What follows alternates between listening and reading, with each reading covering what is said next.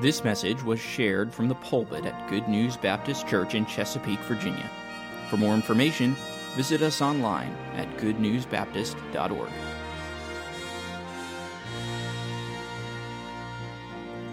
Luke chapter 2. Luke chapter 2. I'm going to begin reading this morning at verse 8 and read through verse 20. Some of these verses have already been quoted this morning.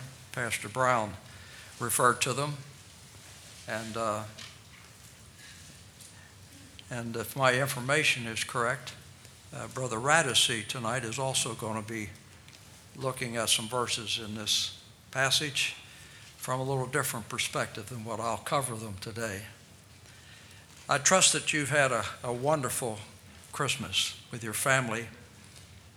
Some of you have family members with you today, as we do. Praise God for that. And many of you spent yesterday, perhaps, with your family, enjoying wonderful dinner and wonderful fellowship together. And more than anything else, exalting the Lord Jesus Christ. Isn't it wonderful this time of year when we can just focus on the Lord and what Christmas is all about? While the world yesterday was focused on football games, and we watched a football game, nothing wrong with that, but most people, that's their life. At this time of year, Santa Claus, I got a little upset Wednesday night.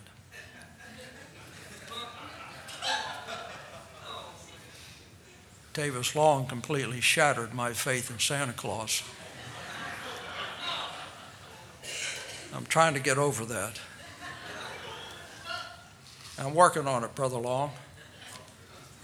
And hopefully before the message is over today, maybe I'll get some things together and I'll love you again, okay? That was astounding, wasn't it? If you were here on Wednesday night, that was absolutely astounding.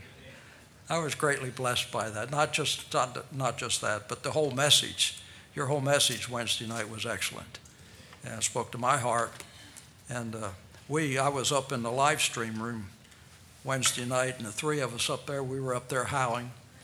It was kind of a knee slapper in a way. We weren't slapping knees, we were slapping each other, but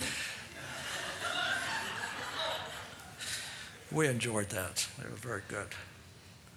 Looking forward to your message tonight, Brother Radissi. You told me what you were preaching on. I'm looking forward to that. That's going to be a real blessing. And I know you folks will be back tonight to hear that message. It'll touch your hearts, believe me.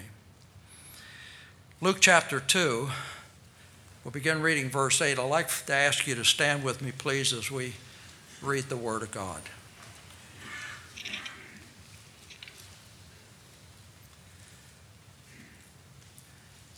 And there were in the same country shepherds abiding in the field, keeping watch over their flocks by night. And lo, the angel of the Lord came upon them, and the glory of the Lord shone round about them, and they were sore afraid. And the angel said unto them, Fear not, for behold, I bring you good tidings of great joy, which shall be to all people. For unto you is born this day in the city of David a Savior, which is Christ the Lord. And this shall be a sign unto you, you shall find the babe wrapped in swaddling clothes, lying in a manger. And suddenly there was with the angel a multitude of the heavenly host, praising God and saying, Glory to God in the highest, and on earth peace, goodwill toward men. And it came to pass, as the angels were gone away from them into heaven, the shepherds said one to another, Let us now go even unto Bethlehem, and see this thing which is come to pass, which the Lord hath made known unto us. And they came with haste, and found Mary and Joseph, and the babe lying in a manger. And when they had seen it, they made known abroad the saying which was told them concerning the child. And all they that heard it wondered at these things which were told them by the shepherds. But Mary kept all these things and pondered them in her heart. And the shepherds returned, glorifying and praising God for all the things which they had heard and seen, as it was told unto them.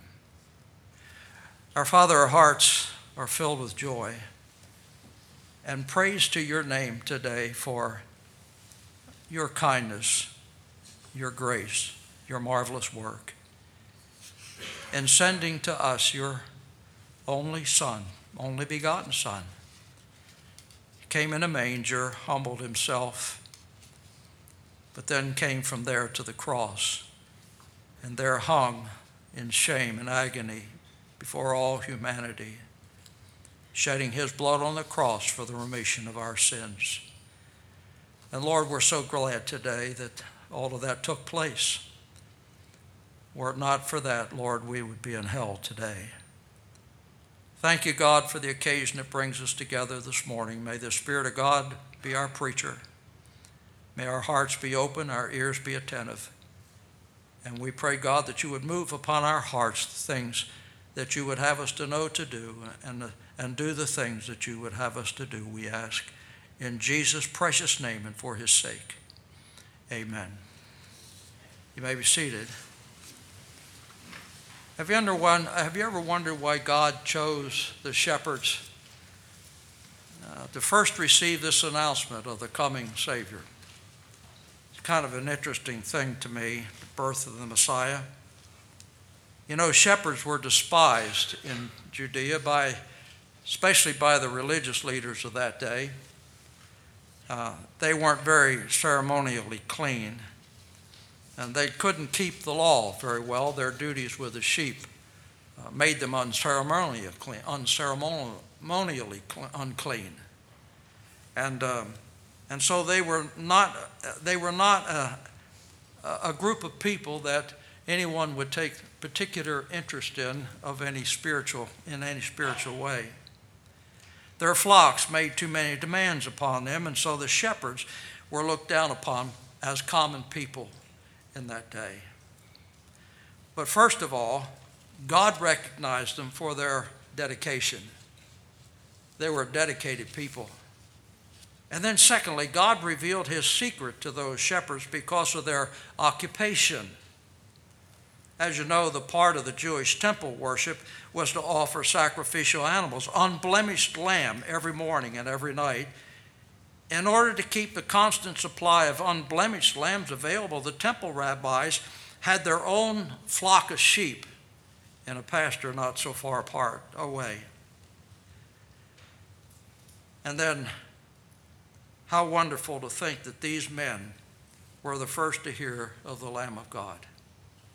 You think about that for a moment. The one who takes away the sin of the world.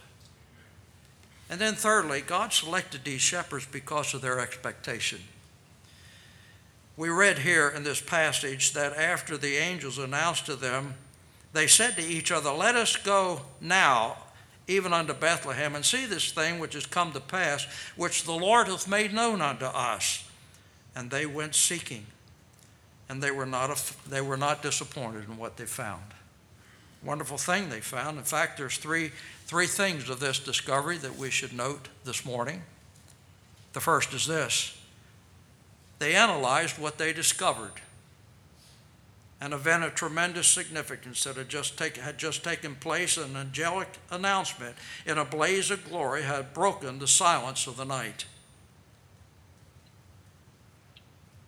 Stricken with fear, and yet with wonder, those shepherds heard these words, "Fear not, for behold, I bring unto you good tidings of great joy, which shall be to all people. For unto you is born this day in the city of David a Savior, which is Christ the Lord. And this shall be a sign unto you. You shall find the babe wrapped in swaddling clothes, lying in a manger."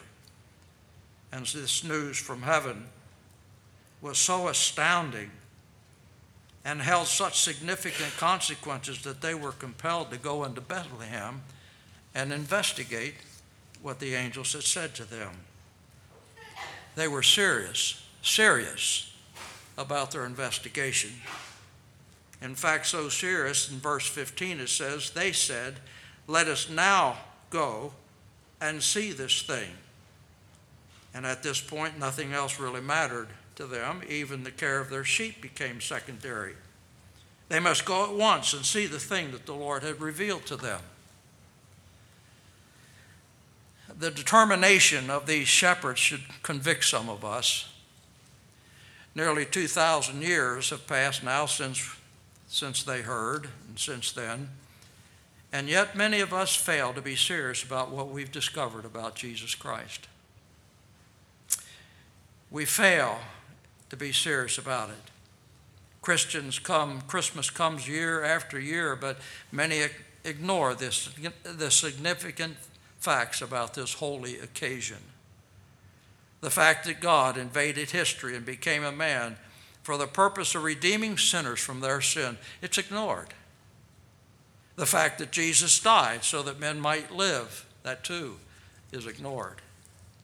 The fact that salvation from sin depends upon the acceptance of Jesus Christ as personal Savior fails somehow to compel us to seriously investigate who He is and why He came down from heaven.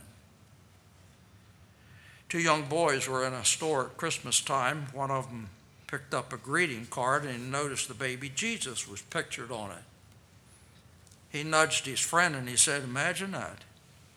They're even trying to drag religion into Christmas now." You know, it's a sad thing. We smile at that. And yet, this attitude is as tragic as it is true. The attitude is not so much as that of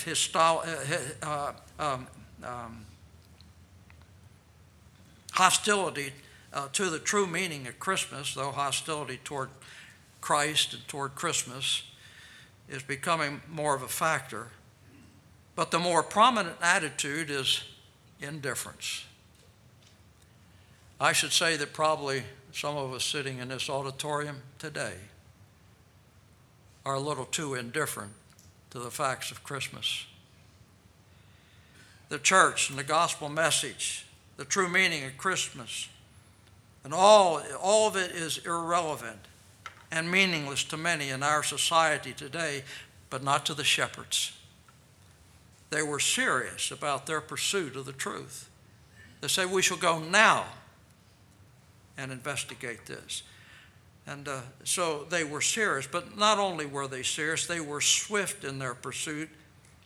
The Bible tells us that they came with haste. To them, this was an urgent matter, and they dare not delay. They were compelled to check out what the angels had announced to them. This sense of urgency concerning God's way of salvation revealed in Christ permeates the entire Bible. Read it, and you'll see that over and over again.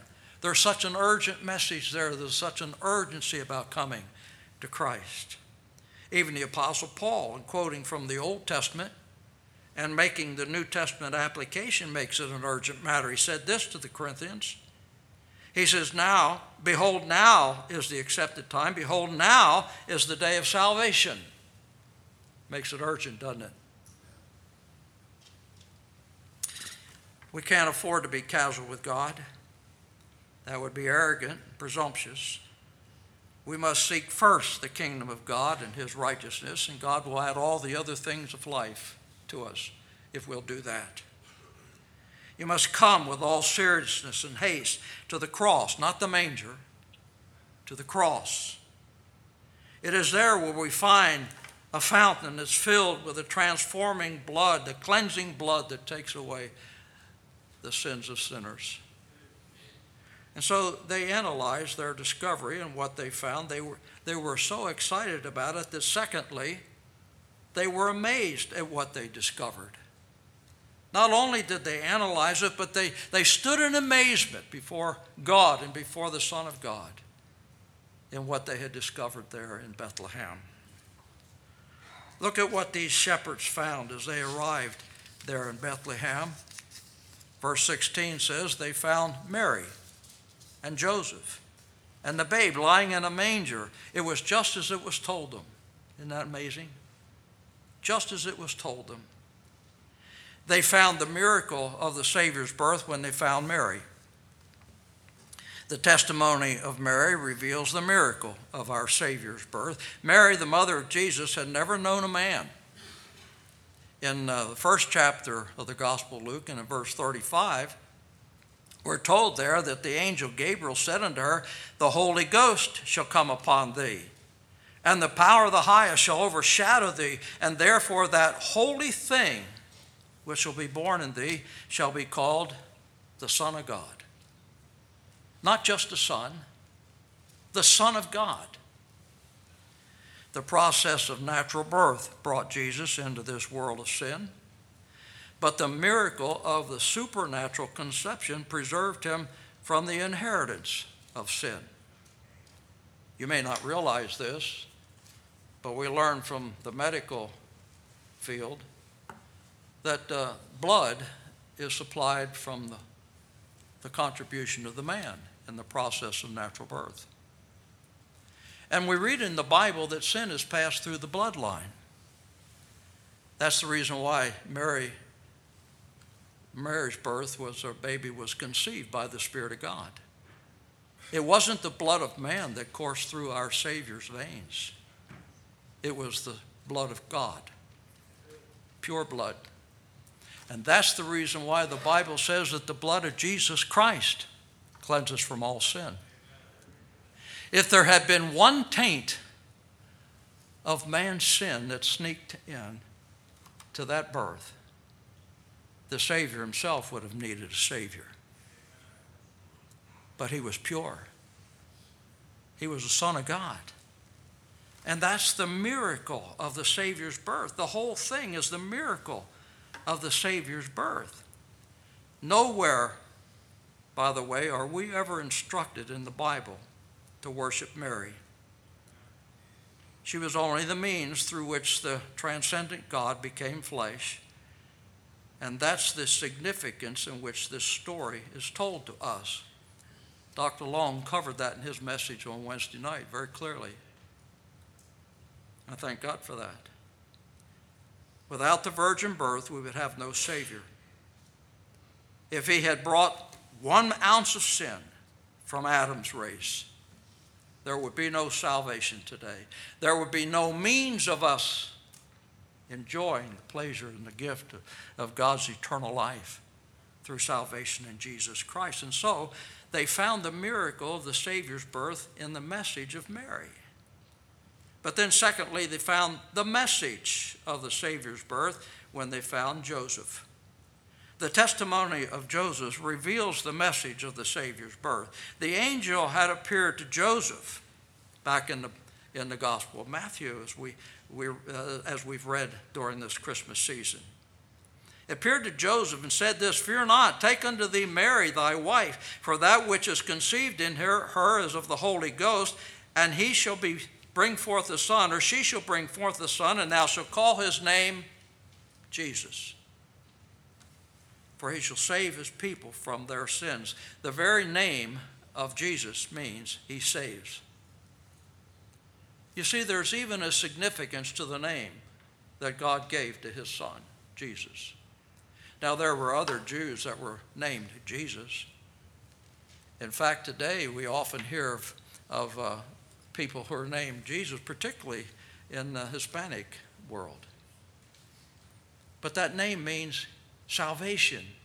He saves. And his name shall be called Jesus, for he shall save his people from their sins. As the shepherds heard those words from Joseph's lips, they learned that the Savior was born to set sinners free from their sin. Whatever else you may think about Christmas, the thought of Christ, the Savior, should have the preeminence. Christ didn't come into this world simply to reform society or to heal the sick or to raise the dead, as we read so frequently throughout the Gospels. That wasn't the reason he came. Jesus came into the world to save sinners, and that's the real message of Christmas. But also, these shepherds, they found the majesty of the Savior's birth when they found the babe. The testimony of the baby reveals the majesty of God in the Savior's birth. The almighty, infinite God condescended to an innocent infant child. Only God could do that. Man aspires to greatness, but God condescends to the likeness of men. This is the revelation of the majesty of Almighty God. Look at these words again in verse 12. Is a babe wrapped in swaddling clothes, lying in a manger. In the babe there was revealed the majesty of his identity as the God-man. In the swaddling clothes there was the revelation of his majesty as his simplicity. And in the manger there is the revelation of his majesty in his humanity.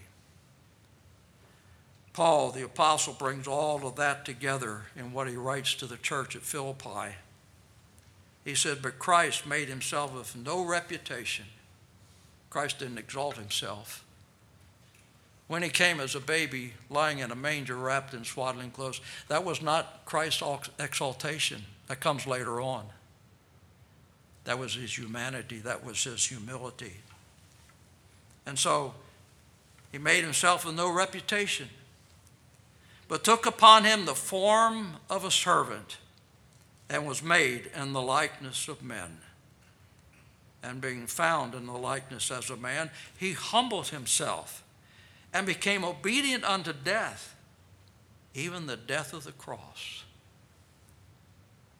You see, in the baby, even in the life of Jesus, all through his earthly ministry up until the cross, we don't see his exaltation at all. We just see him as a humble servant. That's what he was, as a humble servant.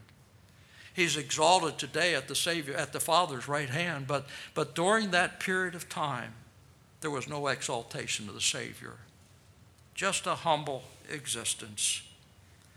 And this is the majesty of the Savior's birth. Does this not make you want to worship and adore Almighty God? The shepherds did. They knelt at the manger and accepted their findings. They believed all that they had been announced to them by God the Father through the angel. J. Sidlow Baxter, great Bible teacher of the past, wrote this. He said, in the super miracle of the incarnation, our very creator, preserver, judge, becomes our kinsman, sin-bearer, redeemer.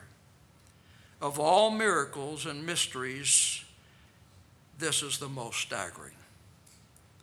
God became a man through Jesus Christ that we may become like him.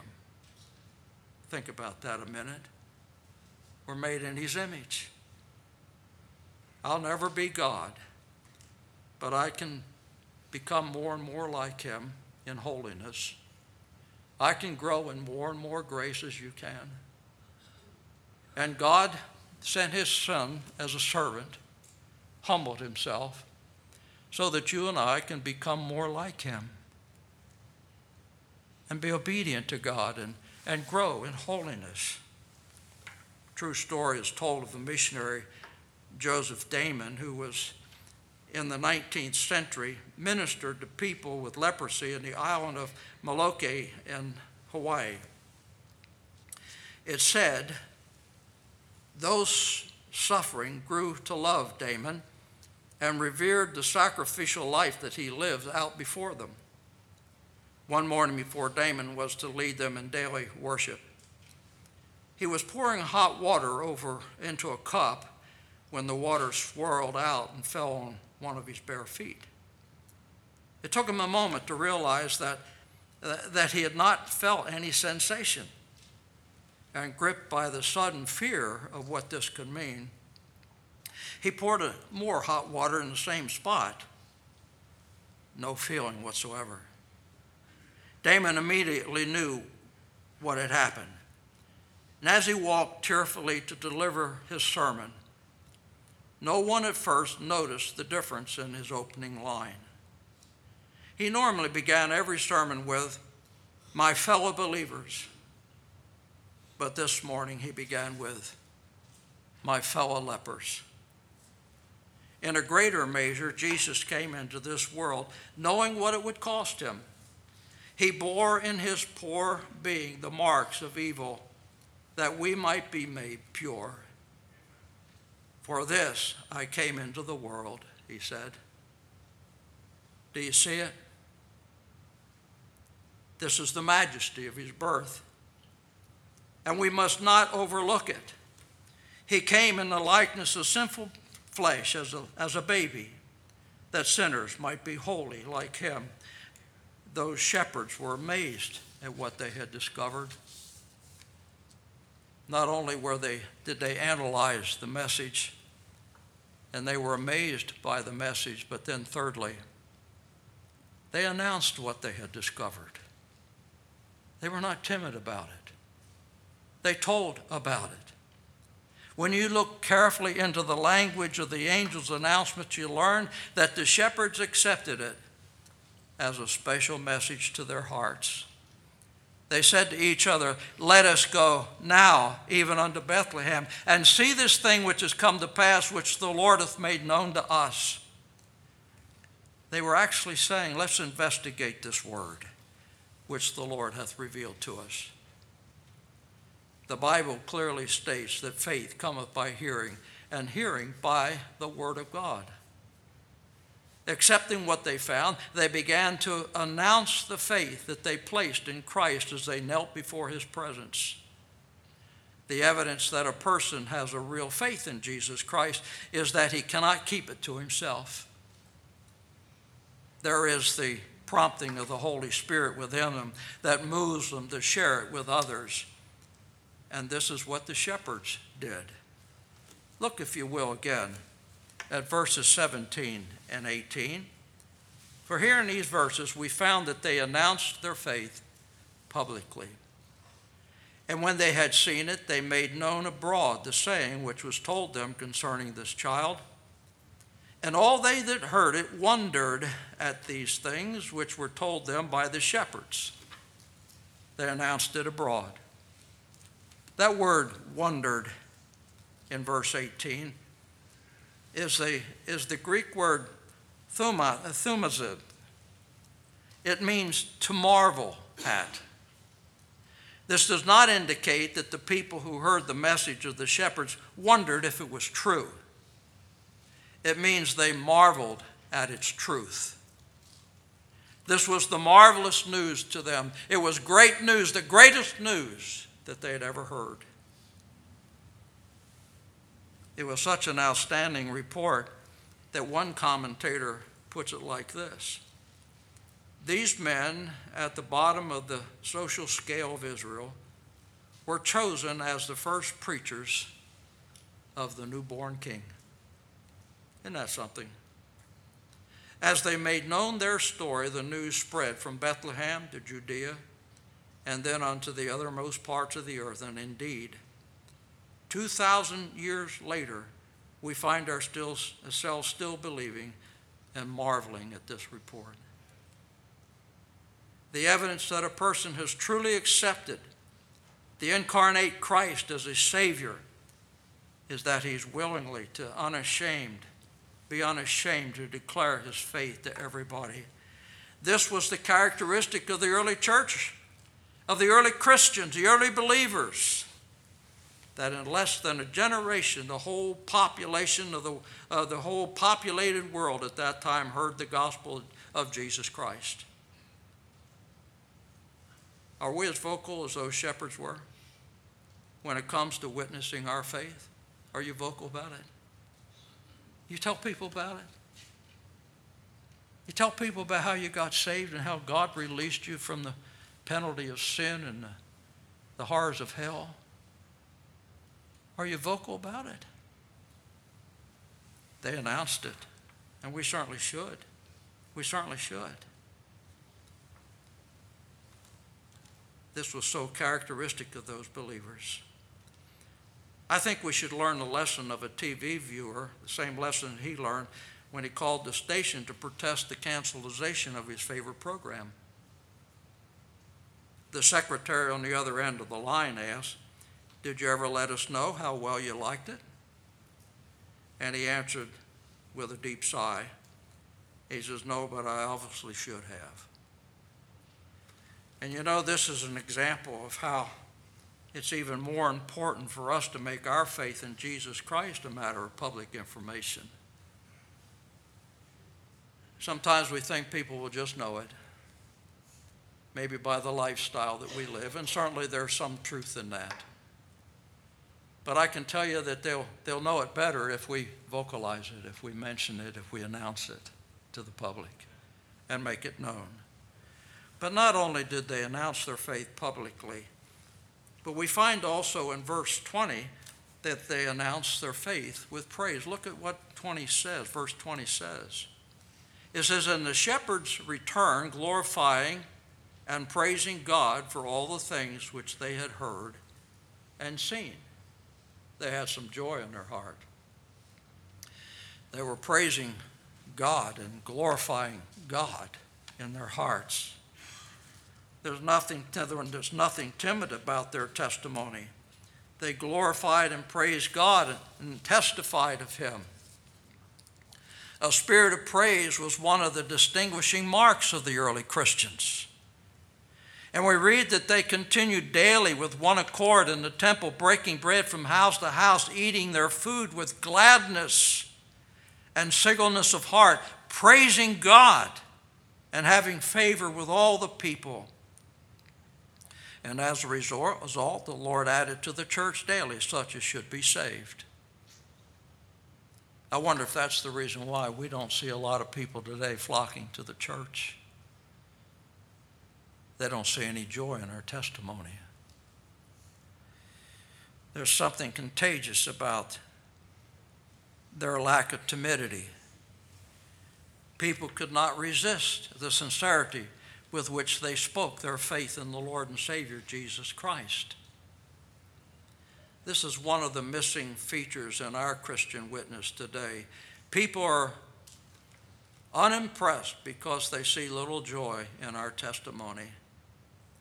The fact, too often, I think our testimony comes across as insincere. There's no joy there. Why? After all, the message of Christmas is the gospel of great joy, which shall be to all people. A joyous spirit is always contagious. Christ came to bring joy. He said this, He said, "These things have I spoken unto you, that my joy might remain in you, and that your joy might be full." And so the announcement of our faith should be public, and it should be with praise. Cultivate some joy in your life. Smile. Smile when you sing the praises of God. You know, one of the things that we notice up there in the live stream room and the people that are watching home on their TVs and computers is the fact that sometimes the people up here in the choir who are on camera all the time. Did you hear that, folks? You folks in the choir are on camera all the time.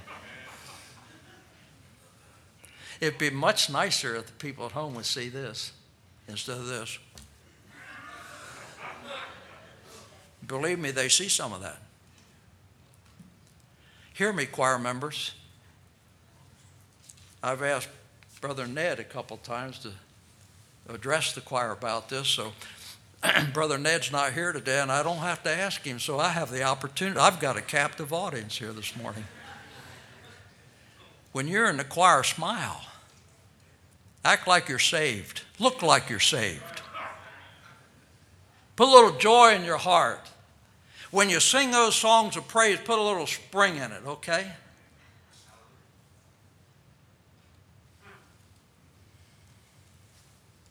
You know, I'm a Yankee.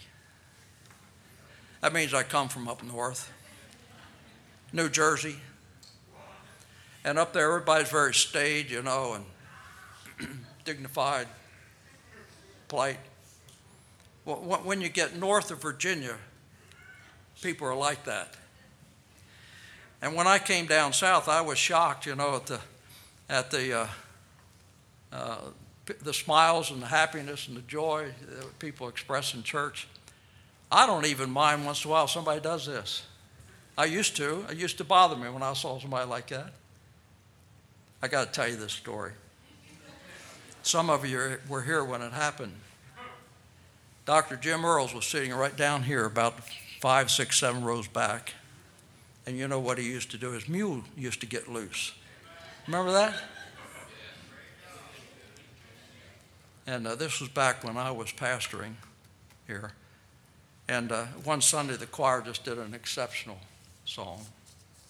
And when the choir finished, he took that old cane, he stood and said, "Glory to God!" Amen. And everybody in the church went. They hadn't quite gotten used to that yet. But it would happen every once in a while, and after a while everybody got a little used to it. But we had a visitor with us that Sunday. I won't mention his name. He may be even watching today, and I don't think he'll mind me telling this, but he was not saved. He was a rather dignified, he was a doctor, actually. He sat over here, about where Kevin was sitting, actually. And he went like this when that happened. So after the service, I went down to greet him. I hadn't met him yet. I knew he was coming because somebody in the church told me that they were bringing him to the service. So I went down and I shook his hand. I said, "Dr. So-and-so, so good to have you here today." He crossed his arms like this and took 2 steps back, said, "A little different than I'm used to." I said, "Uh-oh." Inside I said, "Uh-oh." But then he dropped his arms and he took 2 steps forward and said, "But I think I need to get in on it." Yeah. A few weeks later, Dr. Lopresti was preaching and he got saved. He walked out of that pew and came to the altar and got saved. It doesn't hurt to have a little joy and show some praise and joy in your heart. You know, I kind of enjoy that now. I know some of it gets a little phony, but I think we need to show the joy that Jesus Christ came to put in our hearts. What a wonderful story this is. The astounding discovery of the shepherds has led us to analyze the facts and stand amazed at what we find and go about announcing our faith in Christ with joy in our hearts and praise upon our lips. Only when our personal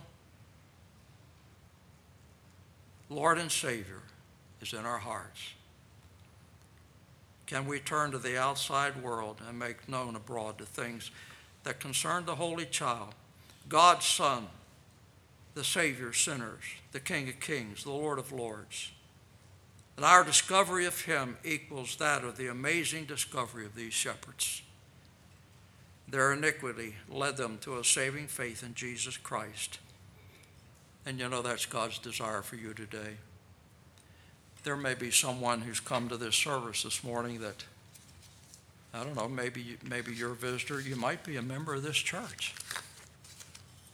And realize in your heart you never really have come to the Savior and been born again. You know, I've seen people that have been church members for years, even deacons and so on, who after a period of time realize that they never really had a personal faith in Jesus Christ. If you're in this service today and you've never accepted him as your Savior, I give you an invitation today to come to him. He came to this earth as a baby, as a servant, a humble servant. Humbled himself, went to the cross for you, for me. And if you've never come to him in faith and accepted what he did on that cross, you can't go to heaven. Jesus said, "I'm the way, the truth, and the life, and no man comes to the Father except by me." And you can't get there without him. Oh, I know that sounds very narrow-minded. It is. It's as narrow as the Scriptures. And you can't get much narrower than that, can you? It's just as narrow as this book tells us. It's only through Christ that you can get to heaven. You can't go by your good works. They don't work. God doesn't accept them. You know, those sheep that those shepherds were keeping out there in that flock, they were temple sheep. And those sheep were offered as sacrifices every morning and every night. They were the best sheep available. The shepherds took good care of them so that they could be as pure and as spotless as possible to be offered at the temple. But you know, the blood of bulls and goats and sheep never saved anybody. It didn't save those Old Testament people, even though God prescribed that as a sacrifice and as a means for their salvation. But it was only as those sheep and their shed blood there in the temple pictured what Christ did on the cross that offered salvation to anybody. And anybody that's ever been saved, whether during the Old Testament period, New Testament period, or whatever period, even in the tribulation period, there are going to be people saved during the tribulation. We read that in the book of Revelation. But everybody that comes to Christ comes through the blood of Jesus Christ, not of the blood of bulls and goats.